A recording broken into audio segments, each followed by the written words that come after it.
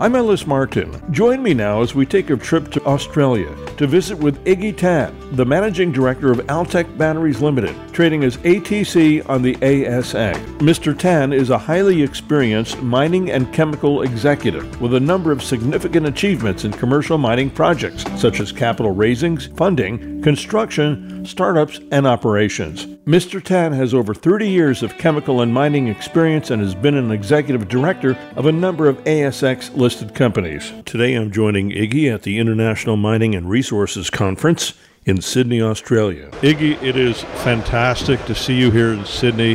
Thanks so much for coming out to meet me all the way from Perth. Yeah, welcome to Australia, Ellis. I love this country. Yeah? It's so organized and there's a work ethic that I haven't seen in a long, long time. This is the International Mining Conference here in Sydney, so a lot of mining companies here. So the organizers of this event, they ask me to speak from time to time, no matter where I'm at in the world, and I have to think of what to say every time I get in front of the microphone. So you were on a panel here? I was yesterday, absolutely. Yeah, what was the topic? The topic was battery metals. Oh, right, okay. Exactly what we're going to talk about today, I think. And I've got to tell you, I have a real problem, Iggy, and I think we touched on this the last time you and I got together over a Zoom call, not in person like this. You're a very tall man. I expected somebody a little shorter for some reason. We're the same height. Anyway, moving on. I have a Tesla, and it's one of these Model S Plaids, and it was promised 390 miles of range. I think that's something around 500 kilometers, and I'm lucky if I get 150 to 200 miles to the plug-in. And I see these batteries as deteriorating over time. You know a lot about the technology. Why aren't they not working? What is Elon Musk going to do about it, in your opinion? Well, as you know, a couple of years ago, Tesla in their open day announced the increased use of silicon, metallurgical silicon, in lithium-ion batteries. So, as you know, Ellis, in a lithium battery, there's the cathode, and then there's the anode. The anode is generally graphite and copper, and there's a lot of development in the cathode over the last decade, but not a lot of development on the negative part, which is the anode.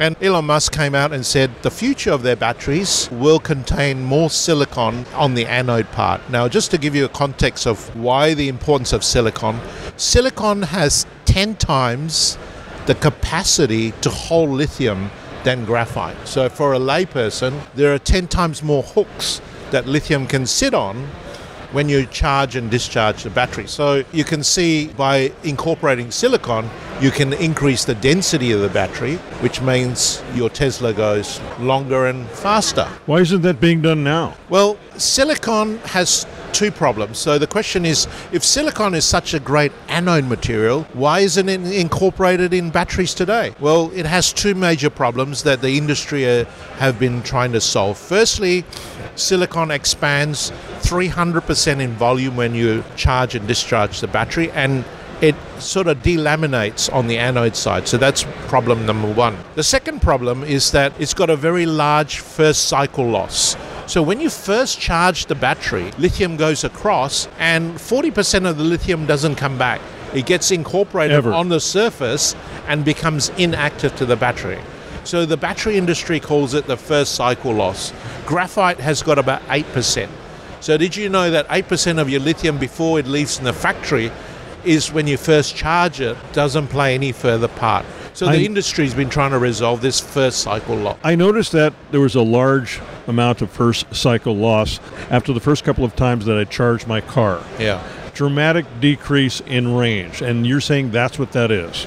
Yeah, so essentially those are the two problems with silicon, and the industry's been trying to resolve those two problems, the expansion and the first cycle loss. How does Tesla sell all these cars with that knowledge in hand to begin with? They are trying to expand the capacity of the batteries, and the future is these metallurgical silicon particles. So nobody's doing it right so far? Well, they're trying to resolve that problem. Okay. So we've got technology that virtually cracks the silicon code. Alice, what we do is we coat each silicon particle with a fine layer of alumina, 2 microns. So a micron is 1,000 of a millimeter. What is alumina? Alumina is aluminum oxide. Okay. Right? So if you can coat the particle with alumina It resolves two problems. It keeps the expansion from creating problems. And secondly, it resolves the first cycle loss. It's like a pre-coating. It stops the lithium from sticking to it on the first charge, but it allows the lithium to go through it during the performance of the battery. So last year or the year before, we announced that we cracked the silicon code and we produced batteries that are 30% higher energy density because of this alumina coating. And we call this Solumina anodes, right? Our product is Solumina anodes, and this is very exciting technology. Wow. So you're saying that I won't experience that, or owners of new Teslas or EVs won't experience that severe first cycle loss. And also, you will get an increased energy density if we can incorporate silicon. So the technique we use is very simple. We don't try to make alumina first and try to use that powder to coat the silicon. We make it in situ in the chemical plant. We buy metallurgical silicon, we coat it with a alumina liquid precursor, and then we calcine it and make alumina in situ. When you make alumina, you start with aluminum chloride, and then when you heat it up to 400 degrees, it becomes aluminum. So we create this 2 nanometer layer of alumina around the silicon, and that essentially cracks the silicon code. What's the durability over time? Well, we have part of the development is to incorporate these in batteries and then run these batteries over many, many cycles to see the performance of it. So we have run these batteries over many, many cycles, and we consistently show that it's already at 30% higher energy density than the batteries that just have graphite. Is this proprietary technology or are other people doing it? Yeah, our chief scientist, Dr. Jinwan Liu, developed the technology. We have patents on it, and we're also commercializing it. So we have plans to build a 10,000 ton per annum Solumina anode plant in Germany, in Saxony, Germany, next to our Serenergy battery project. So essentially we buy silicon, we buy graphite, we coat it with our alumina coating, we put it together as a Solumina anode material, and then we sell it to the battery makers to use that to then increase the density of their batteries. So you're not selling directly to the automotive groups, you're selling it to the battery makers. Well, yes, and you know, a lot of the automotive group are now becoming battery makers, a bit like Tesla. They realize that essentially an EV is a battery on wheels. So I've been avoiding the question, but I'll ask it now. Are you having talks with these end users like Tesla? Well, we have NDAs with some large automakers, and they're waiting for commercial samples. So at the moment, our laboratory in Perth can only produce small samples. So we have to build a pilot plant, and we're in final commissioning of a pilot plant, about the $6 million pilot plant in Germany. And then we have the ability to produce commercial samples, and then we can send it to some of our potential customers who will then go through a qualification process. The US is the other market. As you know, Ford, GM, Tesla are all building battery plants. In Europe, we're talking Ford, GM, Volvo, BMW, Mercedes, all those automakers over there. Absolutely, and also the grid storage market. So people that are building batteries for grid storage, which I talked about last time. Right. Grid storage batteries are essentially decoupling, resolving the intermittent problems of renewable energy. So when the sun's shining during the day, you're generating power, but how do you harness that power and shift that towards the nighttime? You need big batteries. So the world needs batteries going forward, and everybody's looking at improving the performance of these batteries and bringing the cost down. So something like Solumina anodes will do that. You'll be proving this out in Europe, and then perhaps you'll move into the U.S. as a secondary but large market at some point, right? Absolutely. And with the IRA Act, I'm sure that will be a worthy destination for a second plant.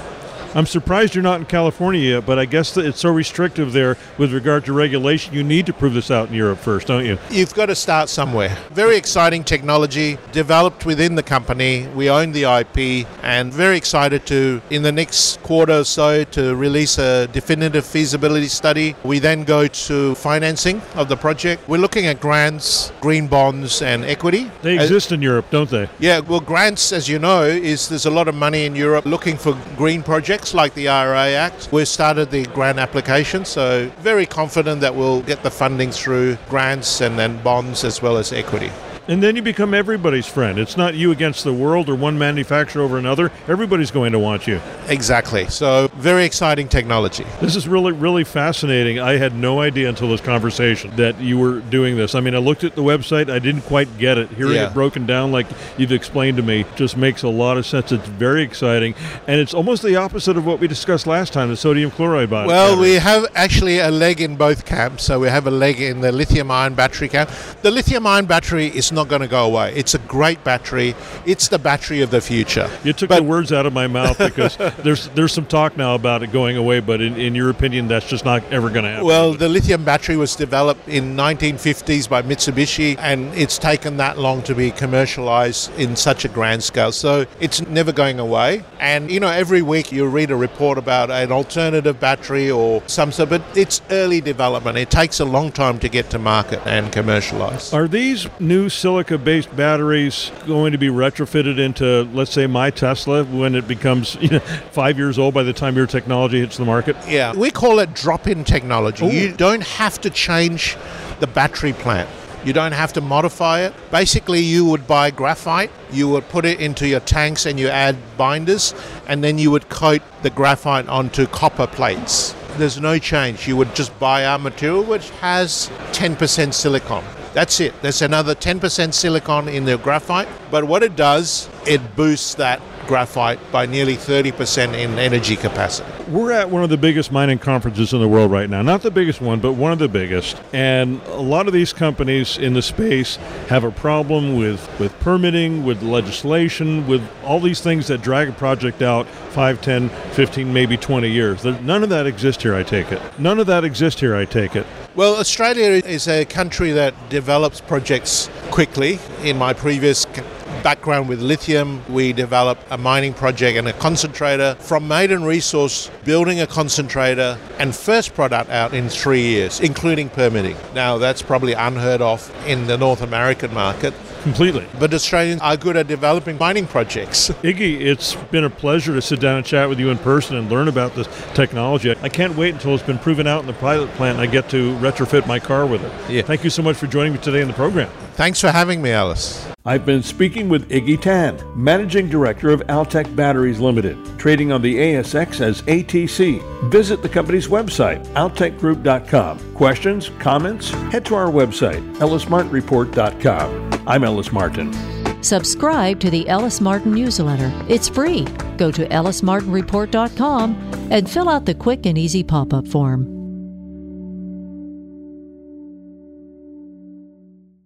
I'm Ellis Martin. If you're a principal, management, board member, or an investor in a publicly traded company needing exposure to a domestic and global audience of retail investors, high net worth individuals, and family offices, reach out to me. Let's chat and perhaps get your company on this program as a sponsor. Sponsor the Ellis Martin Report. Call me at 310-430-1388 or email me at martinreports@gmail.com. That's Martin Reports with an S at gmail.com. You have a fiduciary duty to your shareholder base to showcase your company to potential investors. Call me 310-430-1388. We have a potential global audience for your story of over 3 million subscribers. Find us at ellismartinreport.com and call me at 310-430-1388. That's 310-430-1388. I'm Ellis Martin. In this segment of the Ellis Martin Report, I speak with Dr. Paul West-Sells, the President and CEO of Western Copper and Gold Corporation, trading on the New York Stock Exchange and the Toronto Stock Exchange as WRN. Western Copper and Gold Corporation is developing the Casino Project, Canada's premier copper gold mine in the Yukon Territory, and one of the most economic greenfield copper gold mining projects in the world. The Casino Project hosts approximately 7.6 billion pounds of copper, as well as 14.5 million ounces of gold, one of the largest projects of its kind, again, held by a junior mining company in the world. Paul, welcome back to the program. It's been a while. Thanks so much for joining me today. Ellis, it's always a pleasure to talk to you. What do you think about the market right now? I ask everybody this, but be curious to see what your actual perception of it is. Where are we with copper and gold at the exact same time? It's my contention that they'll move together. Yeah. Well, you know what? I was about to say, I don't know if they'll move together, but I think they might move together for different reasons. It's just more of a happenstance. You've probably been asking people that, and it's been, well, we must be close to the bottom. I feel like actually this is the week things turn. We started to see our share price begin to tick up. You saw gold prices go from low 1800s, and it was like, oh my God, is it going to go below 1800? And now we're comfortably above 1900. I haven't looked at it today, but yesterday it was sort of 1940. Copper, all the same things move copper. News out of China, news about electrification. There's some good news out of China. There's still headwinds in China with the housing market, but GDP growth keeps moving forward. Imports still look very, very high for China, and that's beginning to sort of weigh in on the copper price in a positive way. And you're seeing copper price move with that. And our share price, which has been beaten up like everybody else this week, actually sort of is ticking up a little bit. So yeah, I'm hoping that this isn't what they call the infamous dead cat bounce, that this is a positive sign of things to come. And this is the time of the year when this happens, right? I mean, things always get beaten up in October, and it's the end of October, beginning of November when you begin to see a bit of a rebound. And so this is what I think we're seeing now. So what we're seeing is, in your words, a typical rebound. You're up about 3% today. And today, by the way, is October 18th, 2023. And this day, otherwise, is a terrible market. The Nasdaq's down, Dow Jones is down significantly, but we're seeing an uptick specifically with Western copper and gold. I mean, I haven't looked at the gold equities, but things aren't moving and shooting up yet, but they're sort of a little unsettled that things are up and things are down. But that's usually the mark of some big move to come one way or another. And I'm going to suggest that it's up. I mean, obviously gold is up in terms of the commodity for, geopolitical reasons. And it always starts with gold for whatever reason, mining stock. And we've got a lot of gold, as you know, 21 million ounces of gold in our deposit. So we move a bit with the gold stocks as well. Well, I'm glad you mentioned that, because I was going to say you do have a huge amount of gold in the ground over there in the Yukon. And I've been out there, and by God, the whole landscape glistens with gold. Okay, I'm exaggerating a little bit, but you know what I mean. And Rio Tinto is on site. They're checking everything out every day they're there, I think. Is that right? When the first drilling program we did in 2021, they were there for about a week this year. They had their geologists at site because it was a pretty small exploration program that we did this year. Mitsubishi was there pretty much the whole time, though. They actually had quite a few. They had about 4 of their geologists up there. Rio sent their geologists up for a week in September. So it's great. I mean, let's be honest, having Rio Tinto and Mitsubishi and that sort of horsepower on the geology side, on the metallurgy side, on the project execution side, I mean, they're doing a lot of work behind the scenes on the technical front that, I mean, I'm going to be blunt, I don't have to pay for, and the shareholders of the company get to benefit from. Well, certainly nobody else is telling me that story right now. And I've talked to many, many companies. I'm certainly not disparaging any of the other sponsors on this program at all. I'm just saying that you're an example of how it should go ultimately for every company in the business. And I understand, I heard it through the grapevine, that you had some meetings with Mitsubishi and Rio Tinto in London just recently. This month. I was there for LME Week, and LME Week happens every year in October, and it's interesting to be there. I went for the first time last year and met with Mitsubishi and Rio, and I went this year and met with Mitsubishi and Rio, and everybody's in town. It's mostly about trading, though. So, I mean, it's not like I wander around and recognize a lot of people, which is usually the case for a mining sort of event, but it's more people on the concentrate trading and bullion trading, et cetera, et cetera. It is a time when everyone is in town, and so people, they come to town, and most importantly, it's senior people. So, we did have a chance to meet with senior people in Mitsubishi and then the senior group at Rio, and, very positive conversations, certainly strong commitment to the project moving forward. Can you give me any specifics about what you were talking about? No? Okay. I'm a shareholder. I have a right to know.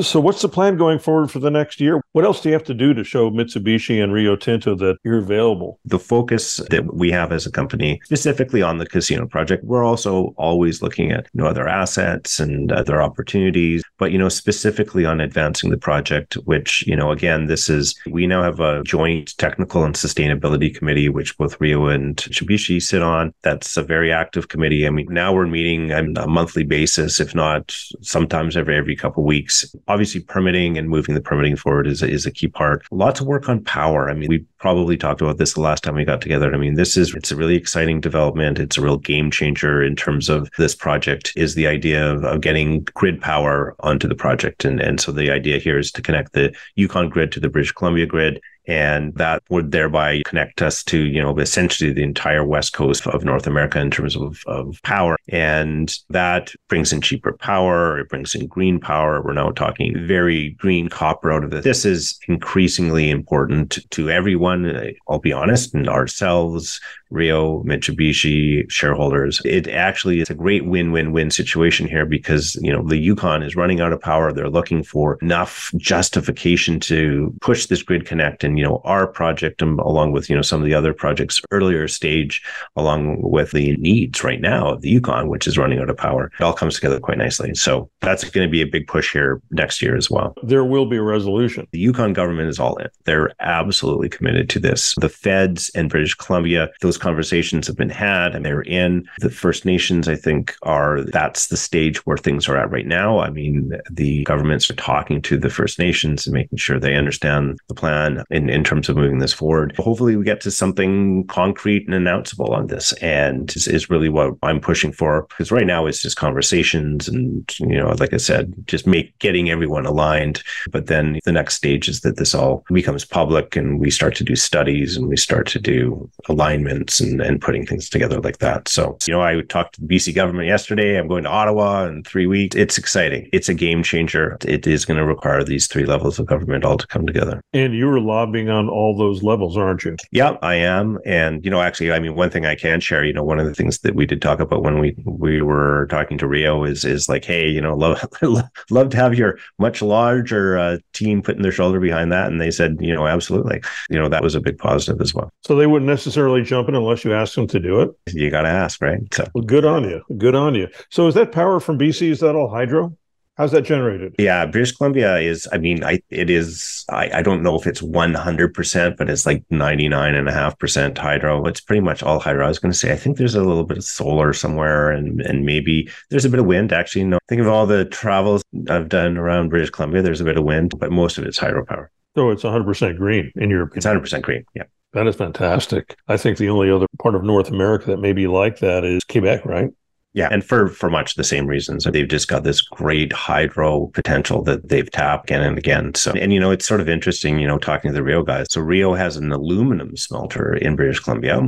And associated with that aluminum smelter is their own hydroelectric dam. So, I mean, if you connected the grids, Rio remains involved. I could be buying power for the casino project from Rio Tinto. I don't even know how to wrap my head around that, except for it's most likely good for shareholders. Did I hear you earlier in this interview say that you were looking at acquisitions? Did you say that? Yeah, I mean, we're always looking for opportunities. We've got a new board. We've got a couple of board members that are real M&A guys from way back. And so they're always looking for opportunities. And like right now, there's some interesting opportunities out there. Everybody's beaten up. And I feel like we're a little less beaten up than some other people. And we've looked at probably a dozen opportunities this year. I mean, obviously I haven't pulled the trigger on any of them. Part of the reason there is that we've got a big program here on moving the permitting forward, but there's some interesting exploration opportunities that we could add in as one avenue that we're looking at. We're looking at a couple of different avenues. In the Yukon or anywhere in North America? Good opportunities are good opportunities. We're trying not to limit ourselves too much. But Paul, I know that copper has been designated, at least in Canada, as a critical mineral. How has that changed you and, let's say, your marketing strategy, your pitch when you're speaking to investors around the world? What does that mean for the company? Copper also recently was added to the list in the United States as well. That's for another call, why I think that copper is actually probably the most important critical mineral out there. I mean, it doesn't have that fancy name. Everybody knows what copper is. It's not like halftonium or something like that, but it is probably the one that has most people worried. But it's moving at the federal government level, and in both Canada and the US. We're actually going to be this week on a forum in New York City. There's just a small list and this is being run by Natural Resources Canada. We're going to be down in New York specifically to reach out to investors and to specific entities within the United States with a number of other sort of critical minerals projects in Canada. So it's becoming a big part of the dialogue. In both in Canada and the US. I mean, you see it again and again in the news. And right now, with the copper and actually the molybdenum that we have in the deposit, we're actually the largest critical minerals project in Canada. And that gets attention in Canada, gets attention in the US, certainly helps move everything forward. I think that's a catchphrase. I think that's a slug line for this particular interview, the largest critical minerals asset in Canada. If you look at our new corporate presentation, it's right on the cover. So yeah, it's an important part of key things that we're going to need here to address the electrification and the energy transition as we move forward. And so well, Paul, thank you so much for the conversation today. I really enjoyed it. And I look forward to an update in the very near future. Let's not let it be too long. All right. Sounds good. It's always a pleasure talking to you, Ellis, and I look forward to our next conversation. I've been speaking with Dr. Paul Westsells, the president and CEO of Western Copper and Gold Corporation, trading on the New York Stock Exchange and the Toronto Stock Exchange as WRN. Go to the company's website, westerncoppercorp.com. I'm Ellis Martin, and I'm an investor with Western Copper and Gold Corporation. Would you like to be one of the first to see who we are following? Subscribe to our audio newsletter. It's free. ellismartinreport.com. I'm Ellis Martin. If you're a principal, management, board member, or an investor in a publicly traded company needing exposure to a domestic and global audience of retail investors, high net worth individuals, and family offices, reach out to me. Let's chat and perhaps get your company on this program as a sponsor. Sponsor the Ellis Martin Report. Call me at 310-430-1388 or email me at martinreports@gmail.com. That's martinreports with an S @gmail.com. You have a fiduciary duty to your shareholder base to showcase your company to potential investors. Call me 310-430-1388. We have a potential global audience for your story of over 3 million subscribers. Find us at ellismartinreport.com and call me at 310-430-1388. That's 310-430-1388. I'm Ellis Martin.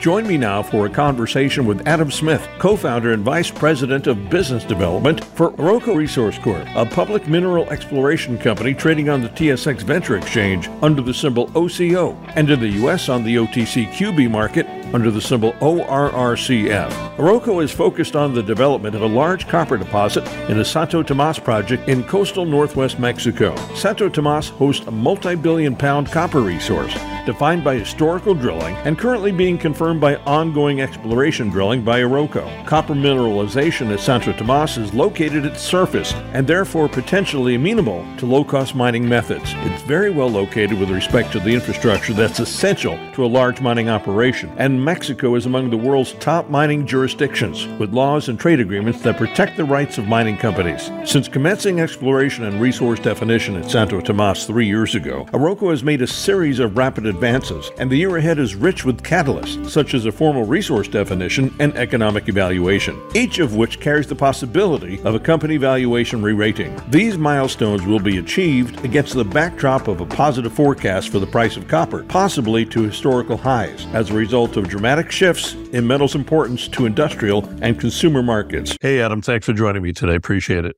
Good morning, Ellis. Good to see your face on this rainy, gray day in October in Vancouver. Just before I threw the record switch, you were talking about the connection that you really have with your shareholders, your audience, and our audience. Feel free to elaborate on that. Correct. Yeah. Oroco has an unusually close relationship with its investors. We've raised all of our money, all of the capital, 60 million Canadian that we've raised in the last 3 years, has come directly from investors to us with a relationship directly with us. We've done entirely non-brokered financings. So we have the advantage of direct communication and direct relationships with our investors. And that's served the company very well. It's allowed it to raise money in difficult markets, and it will continue to do so. So it's no secret right now, markets are very bad. Capital for junior explorers is limited and drying up. But I think the advantage that Oroco has, we have a unique group of shareholders. We have direct connection with them, and we have a relationship with them. We educated people on the copper market, junior mining, and the development stages of a company like ours. And so we have a great many people who understand what we're doing and appreciate the milestone we achieved this week with the announcement of a preliminary economic assessment for Santo Tomas, the Santo Tomas Copper Project in Sinaloa, Mexico. We announced a $2.3 billion pre-tax NPV, life of mine, 20-year life of mine with production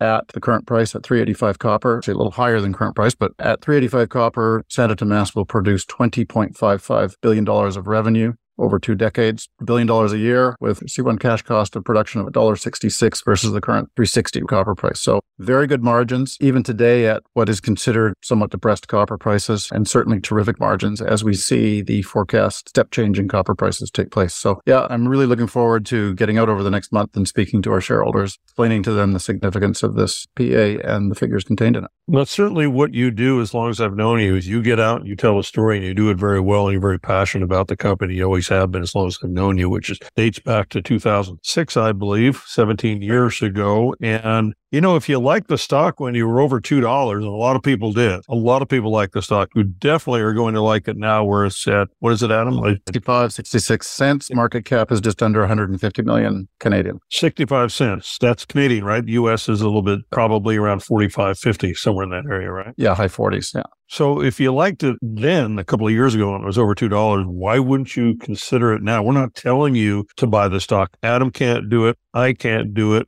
We're both heavily biased. You're a sponsor of this program, which means you've paid for the exposure. On the other hand, Cantor Fitzgerald is recommending a buy. They can do that. Cantor Fitzgerald and a boutique firm out of Toronto, Holdco Markets, both followed our news release of the preliminary economic assessment results with their own research. Both of them had initiated coverage prior to that with a target price. And based on our news this week, they increased their target share price. So yeah, if you liked it at any price in the past, higher than it is today, that was based on an understanding that the drill program and ultimately an economic assessment would recreate the historical work and go beyond it and create the kind of net asset value that we just announced earlier this week. So we've hit our marks. We've executed the drill program. We've executed the engineering. The economic assessment came in with numbers largely in line with what was expected. $20 billion of revenue plus $9 billion of free cash flow life of mine. Very modest upfront capex of $1.35 billion. So we've shown this project has very low capital intensity. As Cantor pointed out, in a world where copper mines generally cost $30,000 of capex per ton of producible copper per year, we're coming in at just a little over half of that. Big copper mines generally cost $2, $3, $4, $5+ billion to put into production. We've got 1.35 of upfront capital. So we've demonstrated this to be a project which is well situated. There's going to be capex and opex advantages because of its location in the middle of all the infrastructure needed for a project like this. Mineralization outcrops. The strip ratio, the waste to ore ratio is 1.16 to 1, which is relatively low. We demonstrated in this PA that this is the project that has advantages because of its location vis-a-vis infrastructure, because of the way the ore bodies sit in a ridge and an elevated ridge. And the numbers, to use a tech industry term, with this NAV, with this present value of future cash flows, this is a unicorn. It's a unicorn in terms of its NAV, if not market cap. And that's the other thing that Cantor Fitzgerald pointed out was the junior miners right now are generally those with studies like this, those relatively few projects advanced like this, are trading well below their NAV. And Oroco is trading at a greater discount even than its peers. So if you believe that in the future, as copper prices start to rise, as the investment community starts to focus on copper again, these assets will rise to some price that represents a higher percentage of NAV or even rise to NAV, then there's an opportunity here. We're trading at far below 10% NAV. Cantor Fitzgerald and others believe that these types of assets get bought at 0.6, 0.5 of NAV. So there's a great increase there. The other thing I'll point out about the study and about the NAV and the NPV and the future cash flow, et cetera, is this was the result of a first phase of exploration. We did 49,000 meters of drilling, which is an impressive amount, but it's by no means complete when you're talking about an ore body mineralization as extensive as we have at Santo Tomas. So we completed a phase 1 exploration program in order to meet minimum thresholds to come up with the kind of numbers that could be put into a mine plan. Phase 2 is going to take that exploration and take it closer to completion. In our news release, we listed 11 items which we'll be working on to improve the opportunity at Santo Tomas. And some of those have the potential to dramatically improve the numbers still. So this PEA is not exhaustive of the potential of Santo Tomas.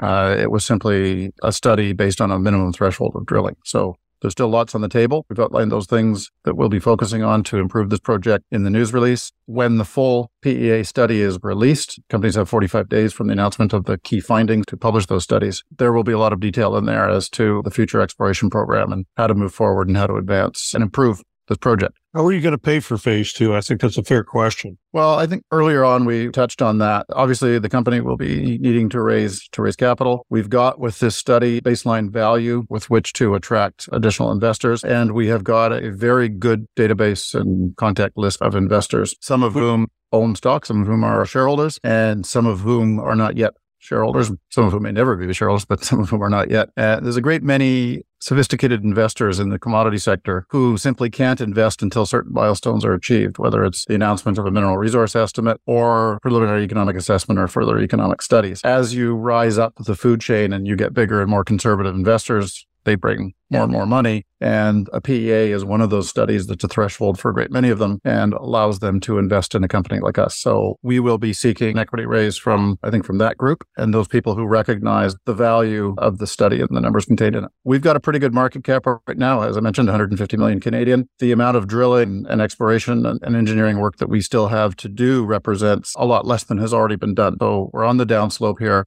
We know we have to raise significantly less than has already been raised in this company. So I think dilution will be fairly limited. Well, that's fair. And those are great answers. Is it too early to entertain or explain the strategy about why you will or why you won't perhaps attract major or mid-tier JV partners to help you along? Someone like Rio Tinto, for instance. That's a terrific question, Ellis. And at this point in the development of a prospect like Santa Tomas, you would expect business development departments of majors who are looking for copper assets, who are desperately looking for copper assets. The words copper and emergency are being put together by a lot of those companies and by a lot of analysts. So we know the majors are serious. We know that they've started to engage in mergers and acquisitions to consolidate the copper sector and buy assets. To date, they have not been buying greenfield assets like this. They've been buying existing producers or assets, like in the case of BHP's acquisition of Oz Minerals, assets that have potential synergies with assets they already own. The acquisition of greenfield projects that require additional work and permitting and construction and where cash flow is still several years away, has been somewhat slow, but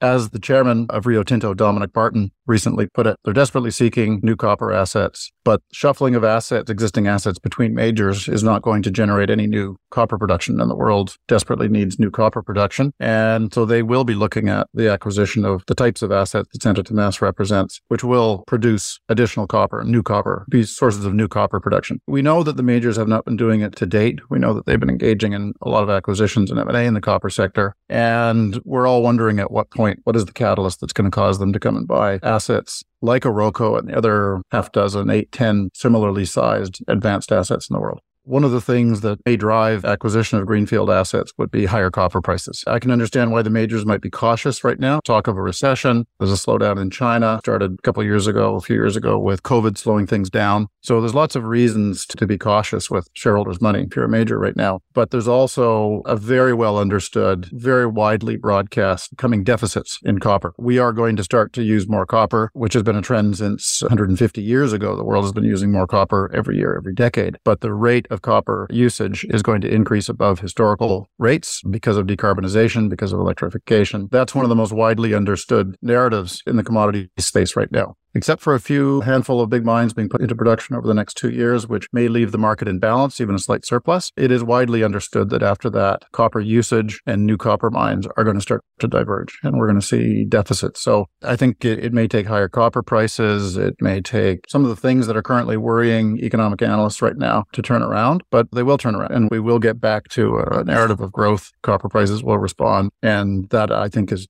potentially one of the catalysts for M&A in the sector that Oroco is in. I think the price of copper is a really strong place right now. It's not too far away from $4, and it's just the equities that are really, really suppressed and depressed, as many equities are right now. And this is the time that the smartest investors should pick a basket of companies right now, especially in the copper space, because even though China may be pulling back a little bit with regard to factory production and all of that, the electrification of the world does not stop. It does not stop in North America. In fact, it's mandated. It's a critical mineral in Canada and the U.S. now. That's copper. We need it in everything. The fact of the matter is that gold is upticking along with oil right now. And usually copper and gold don't move together, but I think they're going to move together now for reasons that we can't fully explain. I would agree with that. I think the copper narrative is well understood. We're at a tipping point in terms of a number of technologies that are copper intensive. We know what's coming in terms of copper demand. And interestingly, we're also at a point where new copper resources, we stopped really developing and finding new copper resources over a decade ago. The rate of discovery of new copper resources has fallen off a cliff, and not because it's not being looked for. Exploration budgets are quite high, but we have done a very thorough job over the last 40 years of finding copper. So part of the copper deficits upcoming have to do with increased demand, and part of it has to do with decline in production and aging large copper mines, which are declining in grade and quality, and costs are increasing. So we understand what's happening. And I think you're right. Investors should be able to put two and two together and understand that forces that are not going to be in play long term are keeping copper prices relatively low. I'll say as $3.60 is not a bad price. But the writing's on the wall. Copper usage in China is actually holding steady or rising. Whatever is not being used in the property sector is being put to use and being consumed by the energy and renewable and decarbonization sector in China. So I recently saw a graph that showed a drop-off in copper usage in the housing sector and construction sector, almost completely taken up by increasing copper usage in the electrification sector. So we know what's coming. Big assets like Santo Tomas provide investors a ton of leverage, and I think the Cantor report explains exactly how that is. You mentioned Rio Tinto, big copper player. Teck is a big copper player. BHP is a big copper player. So there's many ways to play the copper sector. And right now, what we're seeing is value of junior companies with big assets like Santo Tomas. Those are probably the most beat up. So those offer the most leverage to copper. So I encourage people to study copper. Look at the recent article in the New York Times that talked about the electrification of U.S. industry and how it's coming faster than people realize. Understand that it's legislated. Decarbonization, electrification is legislated in all big economies. In the U.S., you've got the Inflation Reduction Act, you've got the Green Deal in Europe, and of course, China has 5-year plans that see it adding renewable energy and copper-intensive technologies at a rate faster than anybody else in the world. In fact, China adds more renewable energy capacity and generating capacity annually than the rest of the world combined. So the world's big economies all lined up to do that. Copper usage in India ticked up 30% last year. So there's a sleeping giant. There's over 1 billion people that are going to start where wealth is being generated, standard of living is increasing, and they're entering a very, very copper-intensive phase of economic development, like China did 20 years ago. And we saw what that did for copper prices. So India is now awakening and its copper usage is rising at well above the world's average. Adam, it's always great to catch up with you. If we didn't have these chats, I wouldn't get to see or talk with you, it seems. So I'm grateful for that. I encourage everybody to take a look at Oroco Resource Corporation, trading on the TSX Venture Exchange under the symbol OCO, and in the U.S. under the symbol ORRCF. Thanks so much for joining me today, Adam. Appreciate it, Ellis. Always a pleasure to talk, and we will be in the same room one day soon, I hope. I'll see you soon. I've been speaking with Adam Smith, co-founder and vice president of business development for Oroco Resource Corp. Oroco trades on the TSX Venture Exchange under the symbol OCO, and in the U.S. on the OTCQB market under the ticker symbol ORRCF. Go to the company's website, OROCOResourceCorp.com. For Adam Smith and Oroco Resource Corp, I'm Ellis Martin. Subscribe to the Ellis Martin newsletter. It's free. Go to ellismartinreport.com and fill out the quick and easy pop-up form. I'm Ellis Martin. Join me for a conversation with Thomas Abraham James, President, CEO, and co-founder of Pulsar Helium. Pulsar Helium is a publicly traded company listed on the TSX Venture Exchange under the symbol PLSR. Pulsar's portfolio consists of the Topaz Helium project in Minnesota and the Tunu Helium project in Greenland. Pulsar is the first mover in both locations with primary helium occurrences not associated with the production of hydrocarbons identified at each. Thomas, a geologist by trade, studied geology and earth sciences at the Australian National University. He's a fellow of the Australasian Institute of Mining and Metallurgy, of the Geological Society of London, and the Society of Economic Geologists. He's a former managing director of Helium One Global and former CEO of Longland Resources. Tom, welcome to the program. It's fantastic to visit with you today. Yeah, a pleasure to be here. Thank you very much for having me, Ellis. You're new to our audience, so if you don't mind, give us a broad overview of Pulsar Helium. Certainly. So the name suggests a dedicated helium company, an explorer and developer of primary helium. The word primary is quite important because it's where helium is the primary economic driver for the project. Most helium in the world is a byproduct of hydrocarbon production. So more than 95% in fact. But for us, we focus on projects that are not associated with hydrocarbons, and therefore whether the helium is higher concentration and also we're exposed to the full value of the helium price. As a company, we're public. We're listed in Canada on the TSX-V, and we've got projects in the USA, in Minnesota, and in the nation of Greenland. Not too many people know that Greenland is actually a mining country, but I met one of their mining ministers in London a few years ago, and they're quite interested in exploiting the resources that they have there. They really are. They see it as an opportunity for diversification of their economy, that's for sure. And then also from a mineral exploration standpoint, and I'm a geologist by background, but I won't bore the audience with the geology too much. But really, Greenland has the potential more or less for every commodity that's out there. I personally have worked in Greenland for a number of years, and the project that we have on the East Coast is something that we developed in-house with a concept, and we proved that in 2021 and were granted a first ever helium exploration license in Greenland. So great support from the government, definitely. So where are your end users with regard to Greenland? Is it both Europe and North America? I would say that it's mostly going to be Europe, potential production there. The European Commission recently put helium on the critical raw material list earlier this year. And with that comes prioritizing of projects for helium. And then also where offtake agreements are more or less arranged by the European Commission as well. So I think that the Greenland is destined to end up in Europe. Excellent. You certainly have a large market over there. I was recently visiting with a mutual friend of ours, Ryan Sistat, who is the managing director of Better in Our Backyard, and he's based in Duluth, Minnesota, very, very close to your Topaz project. Yeah, it's a small world, isn't it? Knowing Ryan there, so it's wonderful. But you don't just hear about the company from me, but also from Ryan as well. So we are just down the road from Duluth, a city I really enjoy visiting. It's that rich mining history there, just with all of the large taconite iron ore mines there, the infrastructure that comes with it. So we've got a flagship project. It's about 2 hours drive north of Duluth. Support has been brilliant from the local community. I think, if anything, it's quite the curiosity having a helium project in an area which is known for iron ore and also for nickel and copper. So something that's, I think, has taken the local community by surprise, but in a pleasant way. What are the environmental impacts of something such as helium compared to, let's say, iron ore mining or anything else for that matter? I think the biggest difference is the footprint. So for helium being a gas, it's not something that you're going to be digging a big hole, let's say. So there's not going to be any visual pollution. That'd be the first thing. With our project, it's extremely high grade as well, so 10.5% helium. So the amount of gas that you need to process in order to have a final product is less because of that high grade. So was it the old saying, grade is king? Certainly the case with helium as well. So you could have a couple of wells, a couple of boreholes there, and they would then feed into a processing facility.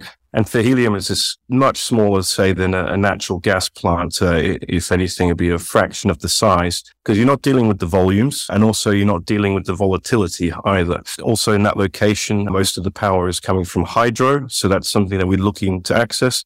And not being associated with hydrocarbon production, we've got a real opportunity here to slightly decarbonize a commodity, which is not something that many in the resource industry could say. Well, let's talk about the medical uses for helium. You're not terribly far from the Mayo Clinic in Rochester, Minnesota. Definitely right. So it's, there's been actually quite a lot. The National Hospital Association in the USA in particular has been quite vocal with helium as the Federal Reserve, which is the USA's strategic deposit of helium, and keeping that for the medical industry. So its major use is in MRI scanners. In order for the magnet to superconduct, it's bathed in liquid helium and needs quite constant topping up, replenishing as well. So that's the major one. And then also used in some breathing gases as well in the medical industry. You're a new company. I think it became public in August of this year. Is that correct? August the 15th. Is it too early to talk about potential offtake agreements? Well, look, we only listed in August 15th. However, in the background, as a private company, we have existed for a few years. So in 2019, is it too early for offtakes? Well, it's probably never too early to at least have the discussion. In Minnesota, as you allude to there are significant end users of helium in semiconductor manufacturing, also helium distributing companies, then of course the medical as well. So we've introduced ourselves to most of these groups. I think that they're very pleasantly surprised that there is a project in Minnesota. So I don't think that once we get to the right point to then go into start to take offtake, I think that certainly with the helium shortage out there, and it's persisted now for about a decade, the appetite for product is strong. You've just expanded your land package a bit. Tom, are there any idea of the size of the reserves that may be there 200 kilometers outside of Duluth? We'll have an answer for that in the fairly near future. The project, it has been drilled, and that's where the 10.5% helium came out. So what we're doing in December is re-drilling effectively. So we're doing what's called an appraisal well. So drilling within 30 feet of the discovery, we'll be putting down a second well there. That will have the additional testing equipment there. Apologies for my dog barking in the background. Yeah. And that will give us an indication of the size of the reservoir. On top of that, we've just completed a seismic survey as well. That data will tie in nicely with the result of the drilling to better constrain the reservoir. But we think that we're onto something which is not just an isolated occurrence just surrounding the drill hole. We think it's something much larger, which is why that additional mineral rights is important. Minnesota is not known for oil and gas at all. In fact, if you read the playbook, it basically says don't go there. But the helium seems to be quite different. So trawling through all the drill records, what we found is that there's actually been quite a few gas counted when they were drilling for something else, and that gas has been non-combustible and not analyzed for helium. There is one other hole that has been analyzed for helium, and that's located roughly about 100 miles off to the south, and that came back with 2% helium, which is still incredibly high grade. So anything that's above 0.3% helium is deemed to be of economic interest. So to have 10.5% and then 100 miles away, 2%, we think that we're looking at very much a regional play here, which is why we were very happy with that announcement of additional mineral rights. It's not a one-trick pony. Well, a regional play is certainly of interest to potential and current shareholders. And on that note, let's chat about the share structure of the company. It looks pretty good to me. It's tight, that's for sure. So we have about 74 million shares on issue. A lot of those are in escrow. Management, myself and other directors and senior managers, we own 48% of the company. I guess to reinforce to the market our belief in what we've got here is that our shares are locked up quite an extended period. So it's minimum 18 months and then every 6 months thereafter, 20% release. So, our shares are not out of lockup ultimately for 3 years. It's an independent registry. So the people that we have in this moment in time do not have a vested interest in the helium product itself. They are financial investors. And then also for us, and you may tell from my accent, it's not terribly Minnesotan or Canadian. So a lot of our investor base is from abroad, from the UK and Australia. So it's all about now creating awareness in North America. And I'm certainly glad to be able to help you do that. Tom, it's been a real pleasure to chat with you. I look forward to more conversations down the road. Thanks so much for joining me today on the program. Likewise. Thank you very much for your time. I've been speaking with Thomas Abraham James, President, CEO, and co-founder of Pulsar Helium. Pulsar Helium trades on the TSX Venture Exchange as PLSR. Find the company at pulsarhelium.com. I'm Ellis Martin. Subscribe to the Ellis Martin newsletter. It's free.